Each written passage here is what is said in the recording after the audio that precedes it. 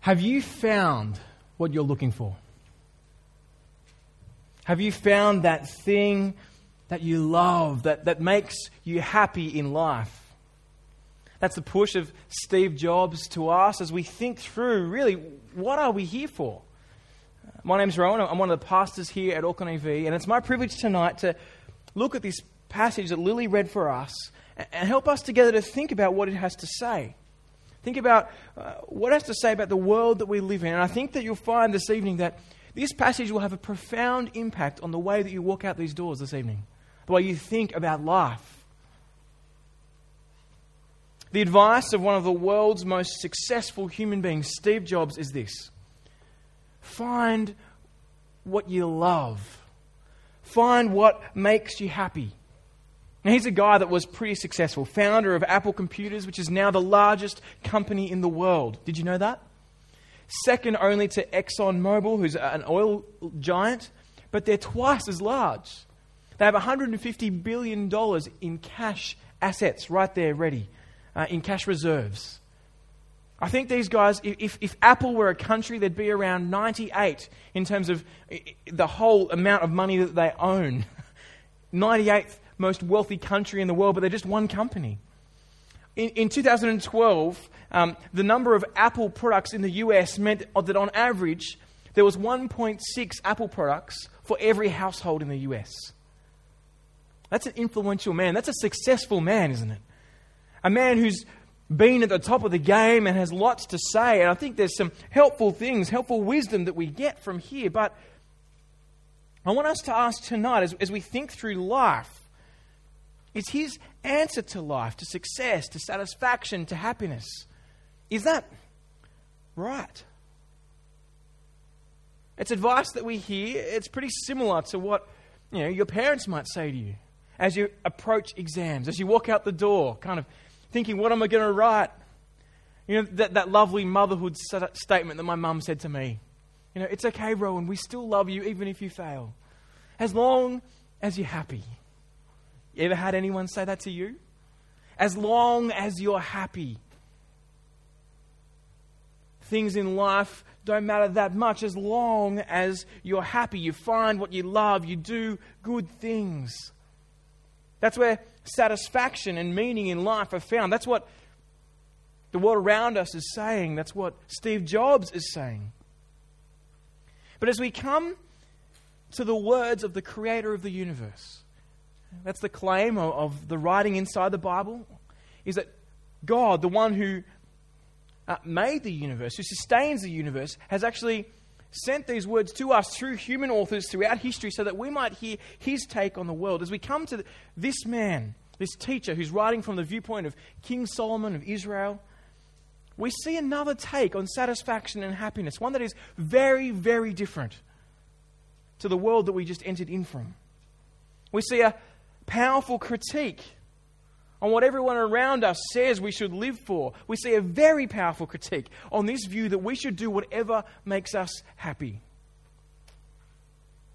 So I want to put it to you tonight that what God's word is saying to us here is that happiness isn't found in whatever you think makes you happy. Happiness is not found in whatever you or I think make us happy. There are two issues with that line. One, there are bigger issues in this world than happiness. And we'll see that tonight. Solomon, this man, will flag one of them. But secondly, not everything or every path leads us to happiness. Not everything I think will make me happy does. Not everything that offers happiness actually delivers. Have you found that? Have you found that next thing that you wanted? That when you got it, you weren't satisfied? You wanted more? A different one? A newer model? Steve Jobs, he created half of my unhappiness. Every time a new one comes out, you feel like you're missing out, don't you? What we get today in this section of the Bible is the take of Solomon. He was the king's son, King David's son. He was known as one of the richest, most powerful, most productive people on the face of the planet. One of the most amazing people that we've ever seen. And at his disposal, what we see throughout this whole book was a man who had everything at his fingertips.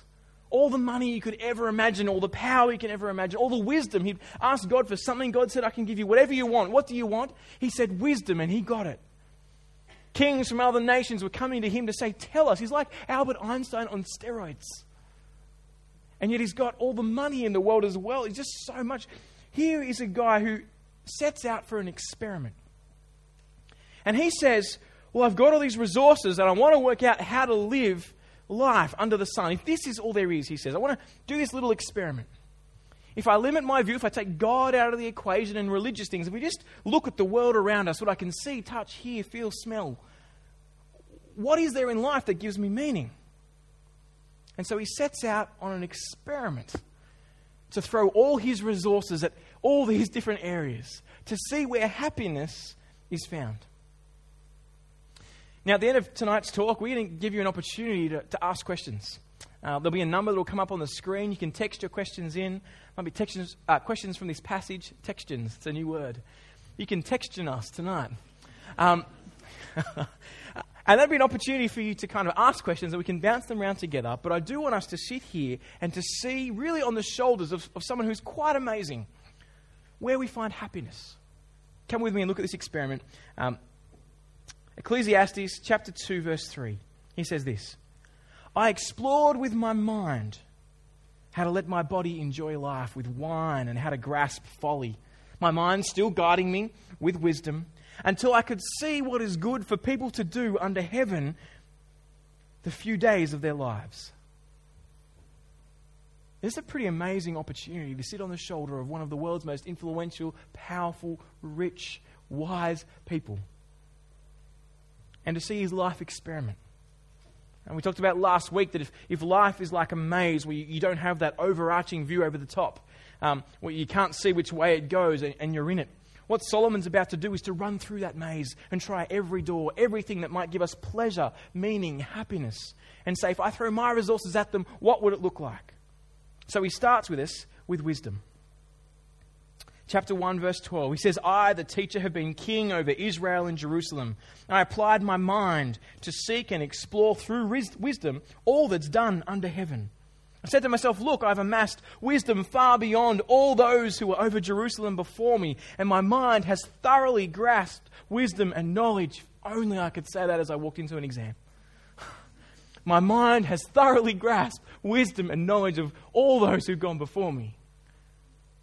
This guy runs after wisdom.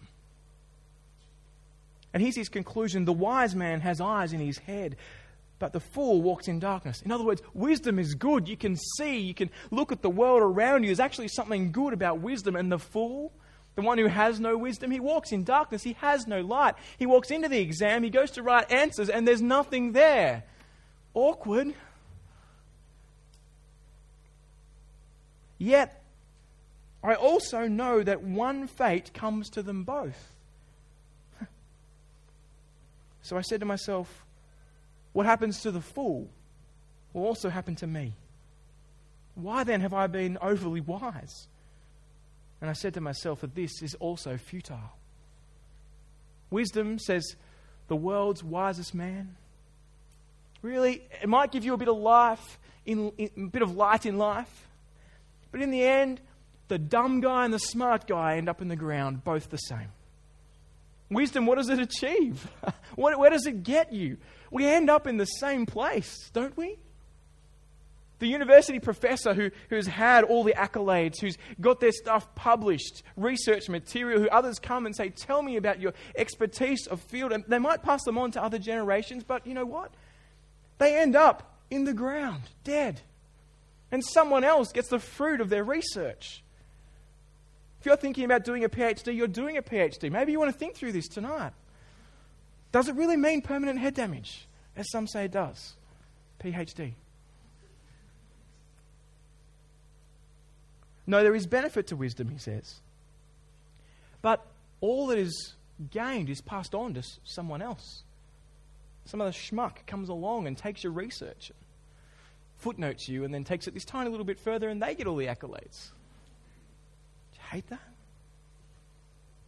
So Solomon then turns to achievement. He says, what can I do with my hands? What we see here, if you want to look at verses 4 to 5, you'll see it later. He's increased all his achievements. He's like, I'm going to do stuff. He builds houses. Now, Solomon, he's not like your normal do-it-yourself builder. He's not the kind of guy that goes, I'm just going to knock up a deck out the back of my house. And he's not that. He doesn't go down to Bunnings and buy some stuff. This guy builds suburbs. He just goes, he builds a house for himself. It's huge. And then he builds a temple for God, and he builds houses for all these people. And more than that, he kind of plants vineyards. He makes parks and gardens. He makes the block look like a kid's game of Duplo. What are you guys doing, mucking around playing Duplo? These little tiny things go together. He's like, I'm going to make stuff. I'm going to make it good. So he builds gardens, parks. Cornwall Park was like a veggie patch compared to what Solomon does. You see here, he says in verse 6 of chapter 2, it's not on the screen, he goes, I constructed reservoirs of water for myself from which to irrigate a grove of flourishing trees. We go, what sort of sprinkler system can I put in? He goes, I'm going to create a dam big enough to fill and feed Auckland with all its water. Can you do that? Does that fit into your kind of engineering background? Is that something that you'd like to... Could you have the resources to pull this off? This guy's like, I have achievement. I can do this stuff. Incredibly productive. And then, if that's not enough, he goes, you know what? At the same time, let's up the volume on material possessions and wealth and money. Look at verses 7 to 11. He says, I acquired male and female servants, had slaves who were born in my house. I owned many herds of cattle and flocks, more than all who were before me in Jerusalem.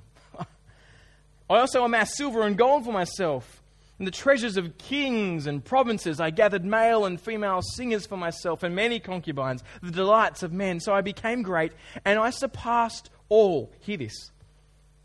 So I became great and surpassed all who were before me in Jerusalem. My wisdom also remained with me. This guy, if he saw it, he had it. He got it. It was kind of this, he had servants who lived amongst him. Now, we live in a part of the world where we understand the service industry. You know, people go, and you might not have a clothes kind of washing thing. What do you call this? Washing machine, right? We might not have one of those in our flat or wherever we are, and so we might go down to the laundromat, a.k.a. Mum's place, and we might get them washed for us. And we're like, oh, thanks, Mum, thanks for doing that. You know, I'll pay you my presents for you washing my clothes. It's a service industry. Or we might have people who come and clean our houses, and they might service our cars. And it's just helpful to be able to have that stuff happen. Solomon, he didn't go and kind of outsource stuff. He bought the whole industry. It's like you'd say, okay, I'm just going to buy the whole laundromat. I'm going to buy all these people to come do it for me.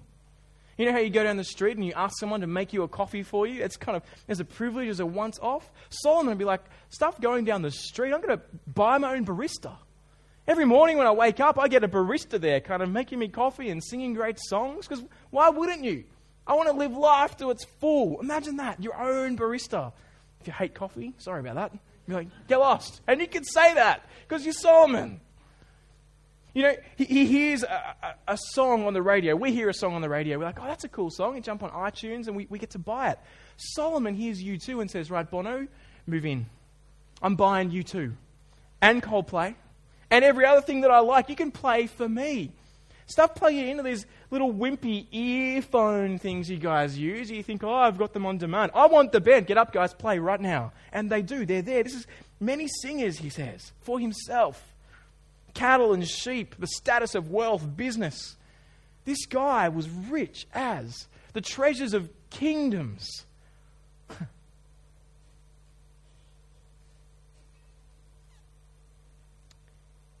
And then there's pleasure. If it wasn't enough to have all the possessions in the world, all the achievements in the world, he then goes to pleasure. 2 verse 3, I explore with my mind how to let my body enjoy life with wine, how to grasp folly, pleasure. My mind still guiding me with wisdom. I wasn't too stupid. It's like the modern day mantra, isn't it? He filled his heart with the delights of man. Food, wine, and women, he had them all. 2 verse 8 says he had many concubines, the delights of man. In fact, as we read the history of Solomon, he had 700 wives and 300 concubines. Now you do the maths on that. You could sleep with one a day, every day for a whole year and still have what? At least double to go. This guy, the world around us says sex is what pleases. Solomon had it on tap. Wherever he wanted, from whoever he wanted. The world around us says, we can look on the internet and see what I want to see and feel the desires of my heart. Solomon is like, you're pathetic.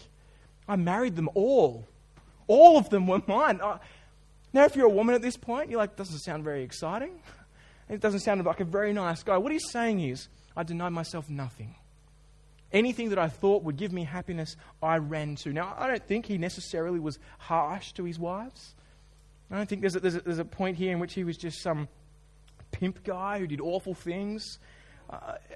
Some say that he actually built houses for every one of his wives. That's an achievement.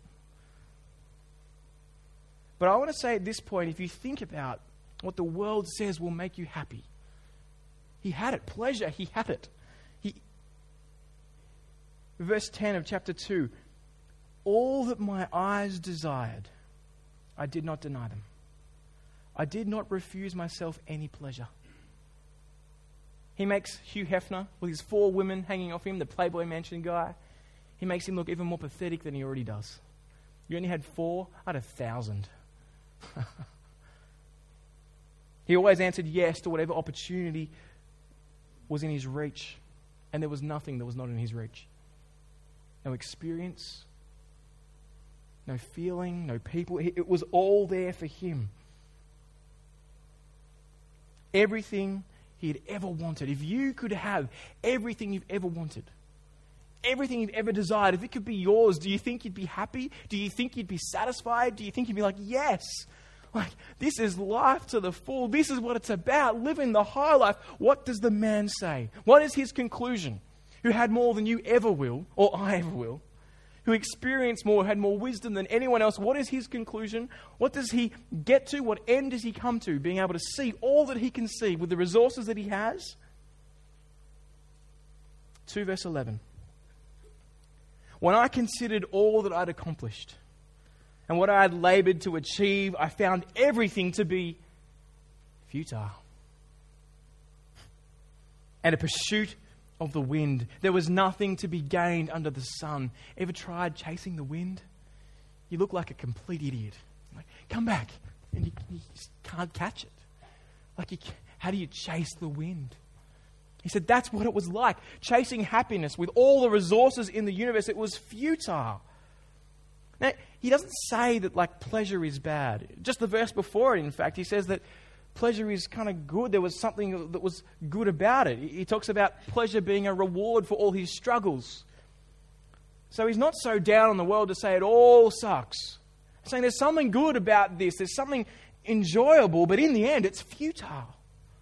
Meaningless, a chasing after the wind. Nothing to be gained under the sun. If this is all there is, what we can see, hear, feel, experience and be a part of, he says, it's meaningless.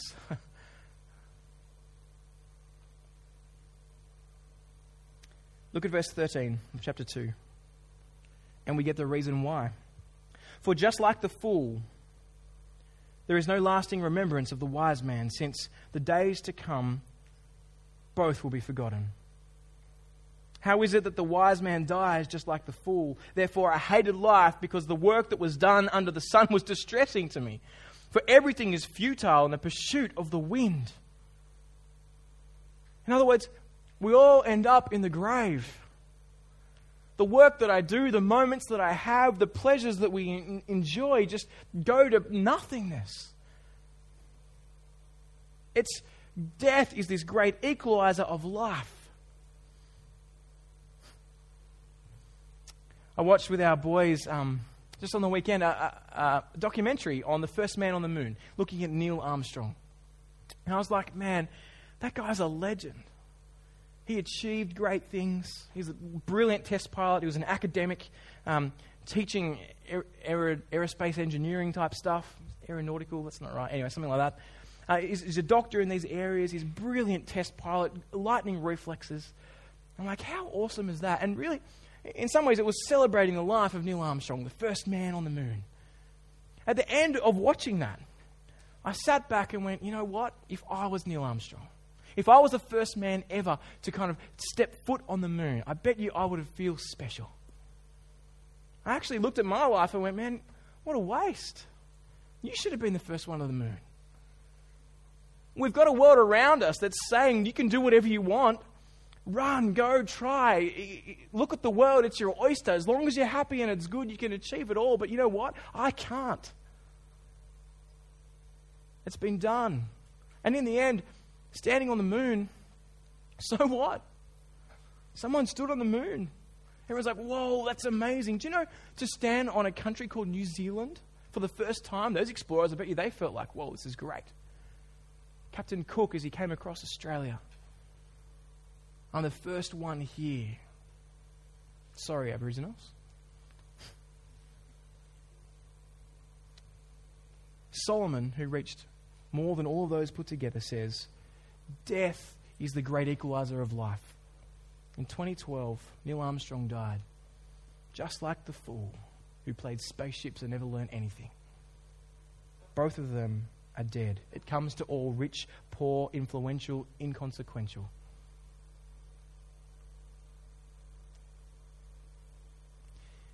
Do you know of all the 34 OECD countries in the world? This morning I said it was 158. I was wrong. Should have checked that figure. Of all the countries that are kind of the Western world, New Zealand is ranked the 9th in happiness. You are sitting right now in the 9th happiest country in the universe. Do you know that? That's pretty amazing. Do you feel happy? You should do, because we're living in the 9th happiest country in the universe. Australia is number 10, if you're wondering. That's why I'm here. Why wouldn't you be? Question is, why aren't I in Finland, Switzerland, which are up higher in the list? Let me give you some statistics about New Zealand. Life expectancy at birth in New Zealand is 82 years. That's long. That's good. 73% of the people aged from 15 to 64 in New Zealand have a paid job. 3/4 of people have a paid job. 74% of adults aged 25 to 64 have completed upper secondary education. 3/4 of us have a pretty good education. Here we are sitting in a university. 94% of people in New Zealand believe they know someone they could rely on in a time of need. We're relationally connected. We have someone we can go to talk about life and what matters. That's huge. When asked to rate their general level of satisfaction on a scale from 0 to 10, New Zealanders in this study gave their general satisfaction with life a 7.3. The average of the other countries was a 6.6. This is a happy nation. 90% of people in New Zealand reported to be in good health. 90%. Do you know what the average of the OECD countries is? 68. We are a healthy, satisfied country with great job prospects, with great life prospects. Why wouldn't we be happy? Yet, the New Zealand Ministry of Youth Affairs released this statement, and I'll quote it. By international standards, New Zealand's suicide rate is one of the highest in the world. Sorry? The 9th happiest country in the world has a high suicide rate. Let me tell you how high. New Zealand has the highest suicide rate amongst OECD countries for females aged 15 to 24. The highest. Overall, we're 7th on the per head of population suicide rates. Why is the 9th happiest country in the world so high on wanting to end life? What's going on here? I'll give you a little bit more information. Of the 10 most happy countries in the world, 6 of them are in the top 6 suicide rates. Do you hear that? There's something about life, about living for happiness, that doesn't satisfy. It's interesting, isn't it, that New Zealand is known as one of the most secular countries on the face of the earth. One of the countries that says the here and now is what we want to live for. And if life is secular, then Eat and drink, enjoy life, enjoy happiness, go to your education, have a family that's connected. As long as you're happy, you should have a great life, right? But it doesn't seem to be the case. There's something going on in the minds of people here in this country that just says there's something wrong with that view of living in the happiest country on earth. And I've got a hunch on what it is. See, the secular answer to life, the view of the world without God, when you take God out, it's what Solomon's showing us here. Life without God, enjoying all the pleasures and the maze of life. The secular answer is well, life's not that bad. And don't be so morbid about life. To someone who's thinking about this stuff, what's the meaning of life? It's like, no, enjoy life. In moderation, enjoy its pleasures. Don't seek too much, but enjoy it. And whatever you do, just stop thinking about stuff as dark as death. Don't be so morbid. We're here to have life and to have fun. And whatever you do, don't let your mind take you to the logical conclusion that if you run for the things of this world where happiness doesn't hold up, where all those things that Solomon looked at don't deliver when you get to the top, if we take our minds to that conclusion and go, hang on a minute, these things don't deliver, the things that the world has been telling us don't deliver, the answer that the world around us gives, that the well-balanced human needs to respond to those facts is, just don't think about it. Just enjoy what's in front of you as long as you're happy. Stop thinking about it. Put your head in the sand. It's kind of like what the world is saying to us is, it's like, this world is like a pig pen. Sorry to call you pigs, I'm in there too. This world is like a pig pen, and we're on the farm, and we're pigs in the pig pen. And we're loving it. Looking around at the mud, being like, this is great. Life is good. I'm enjoying being a pig, the farmer. You know what he does? He provides for us a slop bucket called the pleasures of life. And what we get to do is we run to the slop bucket. When I feel down, I run to the slop bucket and I stick my head in the bucket called the pleasures of life and I drink. And then I lie fat and full on the ground saying, this is life. Burp. All the while forgetting that every year a couple of pigs disappear from the pig pen. What is their end? One year some smart pig comes along and this pig says, hang on a minute, pigs keep disappearing from this pig pen. Where are they going? And the other pig's like, shut up, stop thinking about anything else outside the pig pen. We've got slop. Just stick your head in the bucket and drink up. It's awesome. What are you being so morbid for? Whatever. That's the well-balanced secular reason for life. There is no more than this. So drink up on the world's pleasures. Drink it up. Do you see the great irony here? The person in our society who is seen as the healthy, well-adjusted person is the one who is happy to stop thinking about the truth and the logical end of their actions. The healthy, well-adjusted, balanced person is the one who sticks their head in the sand or the slop bucket called the pleasures of life and says, this is all there is. And yet the media has the audacity to say that Christianity, who says that there's more to this life than the slop bucket, than the pleasures that we experience, that the media says, you're living in a dream world. You believe in Santa and the tooth fairy, godmother, whatever she's called. Yet the world around us says, no, just forget about what happens when you die. Don't be so morbid. How ironic it is that here in God's Word, one of the most powerful, pleasured, rich men the world has ever seen gives a word on what matters in life and says that death is the great equalizer and death takes the meaning out of what we do. And Christians say that there's more to life than the pig pen that we're in. There is good in here. Yes, there is pleasure to be had. I'm not saying everything is horrible, but... And yet the secular world comes in and says, just forget about it. And you guys are living in a dream world. Do you see how they've turned the world upside down? The secular view of life is what I call the firecracker view of life. You were created as a firecracker. Someone made you with a fuse that when you're born, they light. And the hope is that at some point throughout my life, that fuse will get down and I'll spark off and shoot into the sky like a bright star. And everyone around me will be like, ooh, and there's a bang. And it's like, this is life. You want to live for your moment of kind of greatness. And then you go pop, and the sky lights up with this moment of brilliance that you might have an effect on the world around you. And the world says, that's what you want to live for. You want to live for the moment you explode and you give like meaning to the world around you for 10 seconds.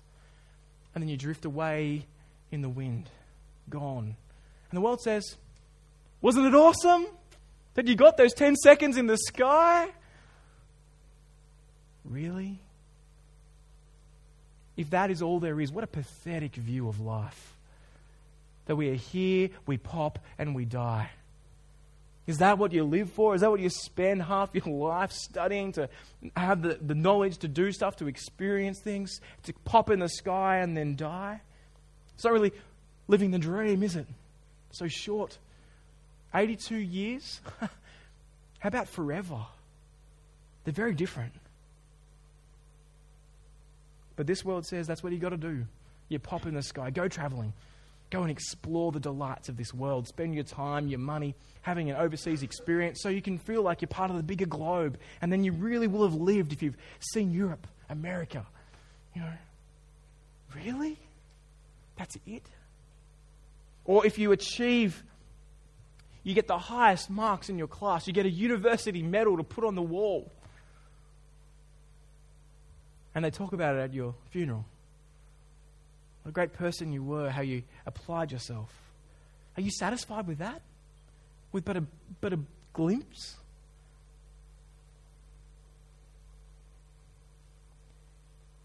If this is all there is, and the way to live in this world is to get as much pleasure as you can, then I want to put to you tonight that whole worldview puts far too much pressure on you and me to kind of make life enjoyable.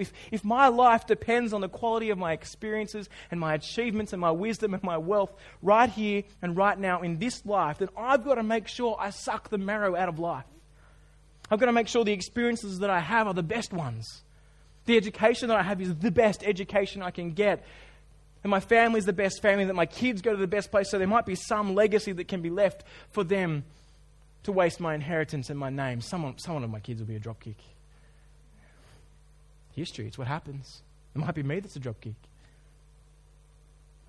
If this is all there is, I have to bank all my worth as a person on the achievements that I get now. Happiness isn't just a nice thing. It's necessary for me to be worth anything, to have any meaning in my life, to make these few short years worthwhile.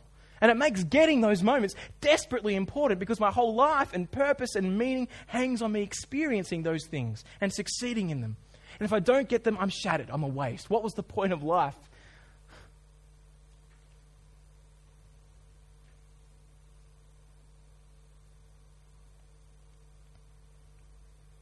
See, God actually wants your happiness. He wants you to be happy. He's created this world for us to enjoy. He created you to enjoy the world He made and to enjoy Him. The writer here, from Solomon's point of view, he gets this. In 2 verse 24, he says this: "There is nothing better for a man than to eat, drink, and enjoy his work. I have seen that even this is from God's hand." You're like, what? God stepped in for a second.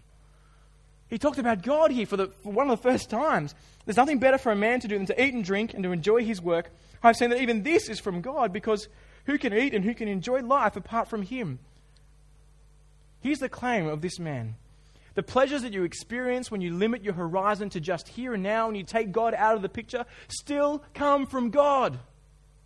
You're still enjoying the things that He's made, the very breath you have. You might think He's not there, but you're like a little kid taking swings while God's just holding His hand against your head, going, God doesn't exist, but I'm loving the world. Solomon says He made it all. God wants you to enjoy pleasure and joy and happiness. But He wants the best happiness for you. He wants the most joy, the best pleasure for the people that He made. Not some joy that will stagnate and fade and be corrupted. He wants an unshakable joy that will last not 82 years, but forever. Forever. That's what He wants for you. It's the claim of the Bible. He's not some God who's like, oh, I want you to have a hard time in life and just suck it up. He made you wanting joy. We just settle for too little. Paul, one of the writers in the New Testament, that wrote lots of the New Testament, a man who understood who Jesus was and told the news of Jesus to so much of the earth, he got this fact. Peter, one of the other followers of Jesus, one of the ones that was the closest, the inner three, he talked to people about this very thing, that we place too much value on having the experience now and not enough value on the one who made us. Listen to what Peter says in 1 Peter 1 verse 18. 1 Peter 1 verse 18. He says this, "For you know that you were redeemed from your empty way of life, inherited from the fathers." Let me explain that for a second. You were bought back. That's what redeemed means. You were bought back from your empty way of life. There's a way of living that's just emptiness, vanity, meaninglessness. It just blows away in the wind. You were bought out of that. Stop. You don't need to live in that world anymore. You were bought out. And that way of living was an empty way of life, he says here, that you inherited from your fathers. In other words, the world you live in, the things your parents say, as long as you have fun and you're happy. Everything that, as we walk out of this world, that is trying to say to us, enjoy life, come and find satisfaction in me, just do what you love, like Steve Jobs says. All of that, he says, is empty. A fleeting moment, a firecracker moment in the sky, living in the pig pen with your face in a slop bucket. He says, you were redeemed from your empty way of life, inherited from the fathers, not with perishable things like silver or gold, but with the precious blood of Christ, like that of a lamb without defect or blemish. That moment that our very date system is based on, the existence of the man Jesus Christ. 2015 AD, Anno Domini, the year of our Lord, was the moment that Jesus came, this man, stepped into the puzzle that is this world and said, you know what, I'm the answer to life. I'm the creator of life. And you're living in this way that is empty. You need to trust me as your king. I am actually God, God the Son. And then what he said is, I'm going to walk to my grave. I'm going to literally die in your place. I'm going to face what you deserve for rejecting the one who made you. For saying to the God who upholds all things, who gives all joy and pleasure, that you don't want his joy and pleasure, that you think you can run life your own way without him. I'm going to die and face the consequences of that death in your place, so that you might be brought back, so that you might experience life, so that you might see who I am, and you might know your God and be forgiven.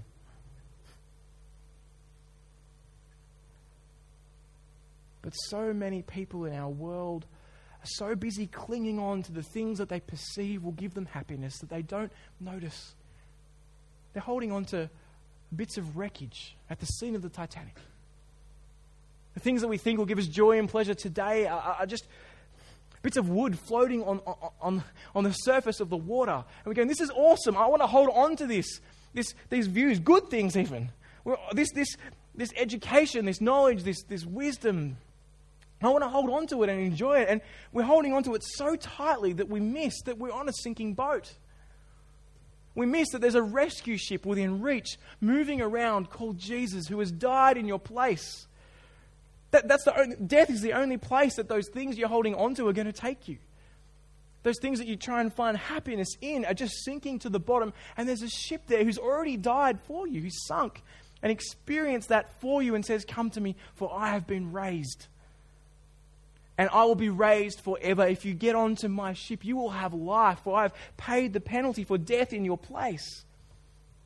Why don't people rush to Jesus? Why doesn't the world go, yeah, let's interview this man who lived, who did this for us? I'll tell you why I think.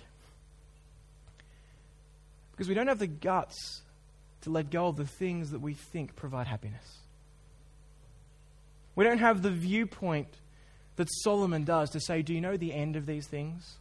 You had all the money in the world. Do you think you'd be satisfied? You won't. we don't reach that height. And so we think, I can do it. I can win the lotto. I can be the best astronaut that there's ever been. You can do it. It's possible. Statistically, I suppose it is possible that you could do that. But you know what the people say when they get to the top?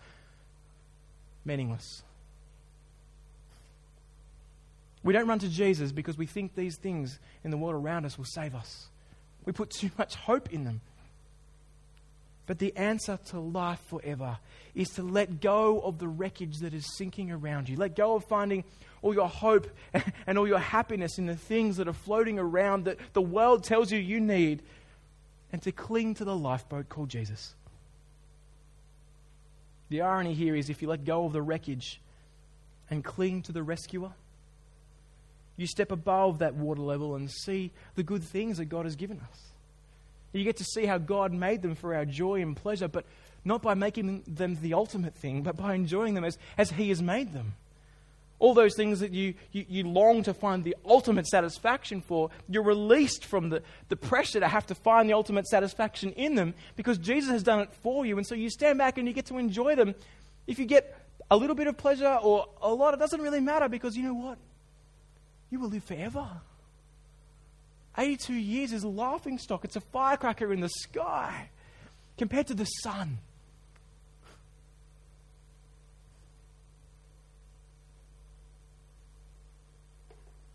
C.S. Lewis, the writer of the Narnia series and so many great Christian books, is actually a Christian, and he writes this in his book called The Weight of Glory. It's on the screen.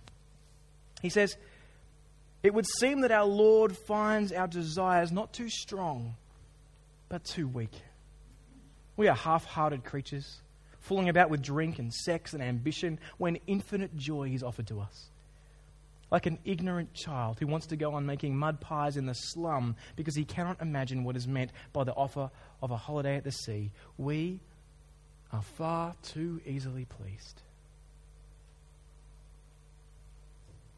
Are you too easily pleased? Are you settling for things that are sinking? Are you living like a pig in the pig pen thinking this is all there is, this short moment, with your head in the bucket of pleasure saying, drink up?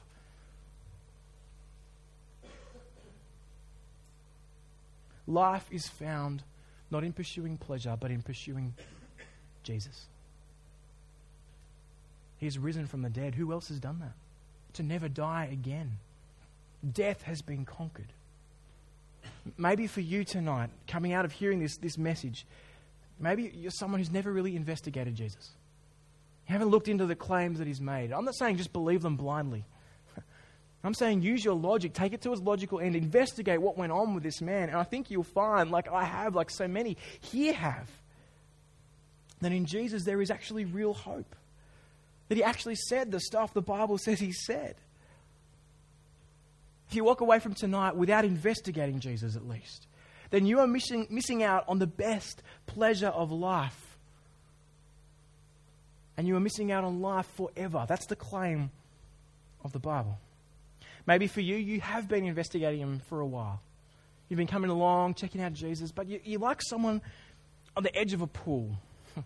You know, when you want to go for a swim, but you're just walking around the edge, looking, where's the deep end, where's the stairs? I've kind of got this. And you're dipping your little toe in, going, oh yeah, this just feels all right. It's warm. I could jump in. But you just haven't jumped in yet. You haven't walked to the part that's the stairs even and just taken that first step. Maybe tonight's the time to say, do you see where everything else is leading you? This here, Jesus, is the rescue boat we need, the one who's died in your place.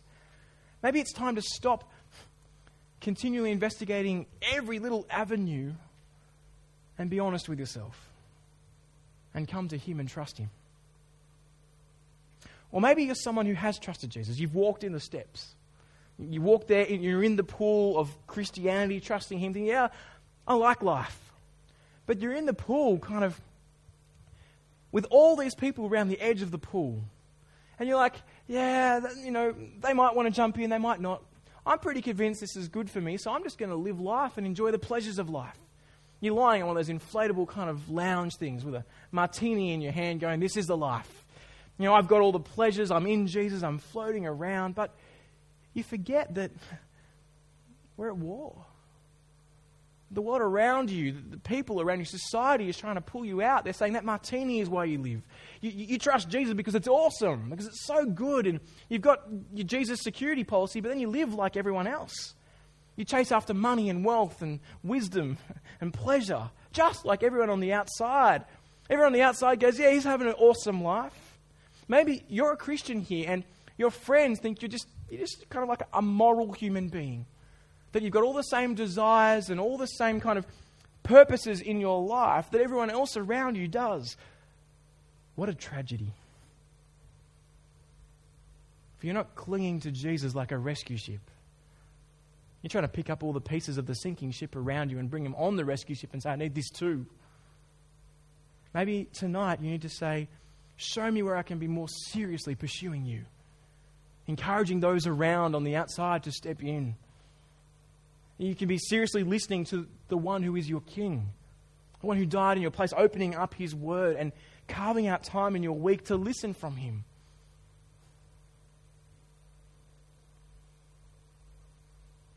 What is stopping you from pursuing Jesus fully? Is it wisdom, wealth, pleasure, possessions? As long as you do what you love. That's what Steve Jobs says. Solomon says, do what you love as much as you can, and when you get to the end, it's meaningless because it will never satisfy. Don't be satisfied with a firecracker view of life. Come to Jesus, who's rescued you from that empty way of living and provided you with hope forever. Are you willing to walk out of here tonight and exchange a few glimmering moments of watching fireworks for eternity of light bright as the sun? Let's pray. Lord God, tonight we are so thankful for what you've shown to us in your word, for the logical and rational conclusions of this man, Solomon, given to us through this teacher, to see what matters in life, to experience avenues of this maze called life. And show us, Lord, what we couldn't see, but we get glimpses of. Father, we ask that we would see the world through your eyes. That we would recognize that hope comes from the one who made us, who happens to be the one who died for us. Father, we thank you that Jesus has come as the rescuer to pluck us out of our ignorance and foolishness and hell-bent desire to cling to the things that really won't satisfy. And He has shown us a life with Him as King that satisfies all things, that enables us to live not just for the here and now, but live forever, to live as you made us to live. Lord, we are so thankful. So tonight we ask that Jesus might be front and center in our lives, that you would show us the reality of who Jesus is as we investigate Him. That you would help us to take those steps of trusting you, of stepping into what you've done for us. That you'd show us where we're holding on to things that don't give life. And that you would do that surgery on our lives to cut out the things that we have placed so much hope and expectation in that really deliver nothing.